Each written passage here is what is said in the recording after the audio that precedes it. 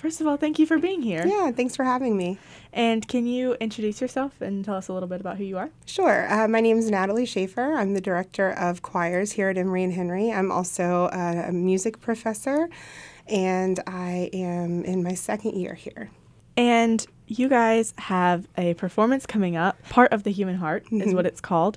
Can you talk us through kind of each choir that's going to be involved in it and their role in the performance? Yeah. So we have two choirs that are made up of students, and then we have a community choir. And our community choir is actually going to open the concert. They are a kind of new ensemble. We started up the spring semester of last year, and it has faculty members, staff members, community members, and a lot of alumni. So it's a pretty cool ensemble. We meet once a week on Tuesday nights from 6:30 to 8:30, and people are welcome to join us at any time. They will open up the concert with kind of one of our most traditional pieces on the concert, a German piece by Mendelssohn called Frieden. And then they follow that up with Loch Lomond, a Scottish piece that a lot of people will probably be familiar with the melody of. That one has a solo in it. That's one of our other music professors, Dr. Ryan Whittington, has a tenor solo in that. And their last piece is Baba Yetu, which is in Swahili. And it's actually from a video game. The composer Christopher Tin wrote it for Civilization 4, and it ended up winning a Grammy. So it's a pretty well-known choral piece. They're all quite different. And the kind of the idea behind the whole concert is the human heart. We all have similar experiences, no matter kind of where we're living or what country we're in, what cultural upbringing we've had. So most of our pieces either explore spirituality, food, and community making, or love. So we get one of each with their set right off the top. And then the second part of the concert is a mixture back and forth between the concert choir, which is a non-audition group. Anyone can be in that, all students, and our chamber singers, which is an audition group. So some of the pieces will just be concert choir, some are just chamber singers, and then some they do together because we did a Latin American event at Radford University earlier this semester, and we're bringing some of those pieces back with us to do here. So their function is kind of, we're going to explore some Indian songs, and they don't have a large choral history, so the voices are imitating instruments, and it's cool and fast and hard. And then lots of Latin American things from Brazil and Cuba, and a piece about the Puerto Rican Hurricane Maria after it came through and their response to that. And we also have some pieces kind of speaking about what's currently happening in Israel and Palestine. And we've had some really interesting in-class discussions about current events in all of the countries that we are presenting music from. Yeah, that's really nice. Yeah. My understanding is that this is a culmination of a semester of work. Yes. And so what's the rehearsal process like? How does it start and how does it get here? That's a good question. So it's a weird balance that I try to strike between like days that we're really hitting music hard, days that we're talking about the artistic or poetic expression in the song, and then days that we're kind of engaging with learning about cultural musical traditions or current events in these places. So we started way back in like the second week of August. Concert choir meets twice a week for 50 minutes at a time, both times. And then chamber singers meets twice a week for an hour and a half. So there's, I try to break up the rehearsal. We hit at least 4 pieces each rehearsal.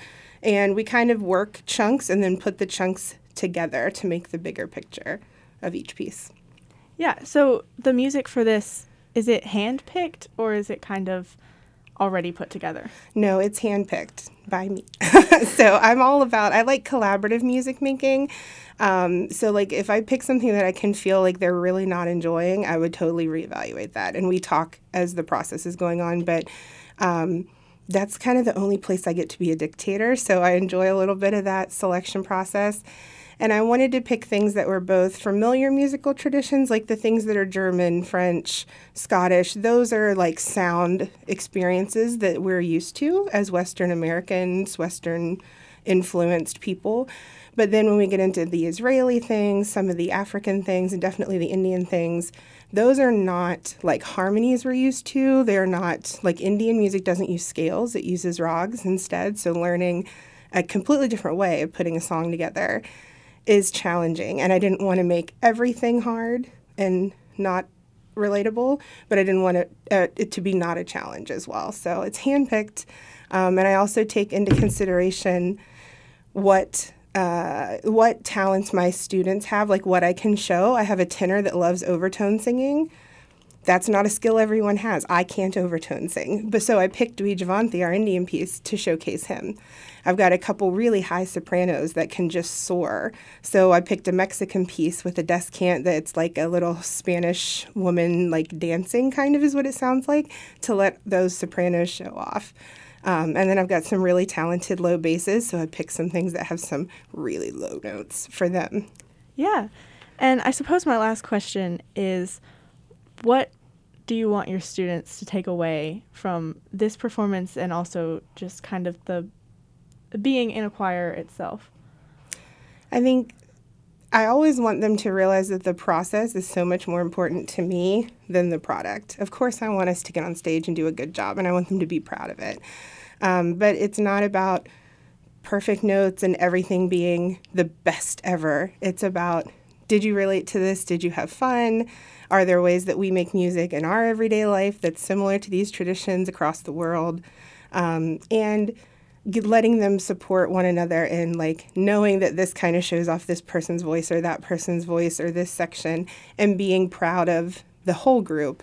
And I'm lucky because I have amazing students that are there and supportive for each other, and there's not a lot of that competition or Terry Downey stuff. We just don't do that, and I'm really grateful that that'll come out on stage too. Yeah. Yeah. So this performance is November 5th at 7:30 p.m. in the McLaughlin Center for the Arts, and I can't wait to come see it. I'm very excited. Yay. I know some people in the choir. And is there anything else you would like to add? Well, I would say also we have opera coming up, opera scenes and musical theater scenes. Some of the same students that are in choir in that, so maybe come check that out. It's the following week. And also we're going to announce our destination for our 2025 International Choir Tour at the concert. So stay tuned. Dun, dun, That's dun. very exciting. Thank you so much. Thank you. Here.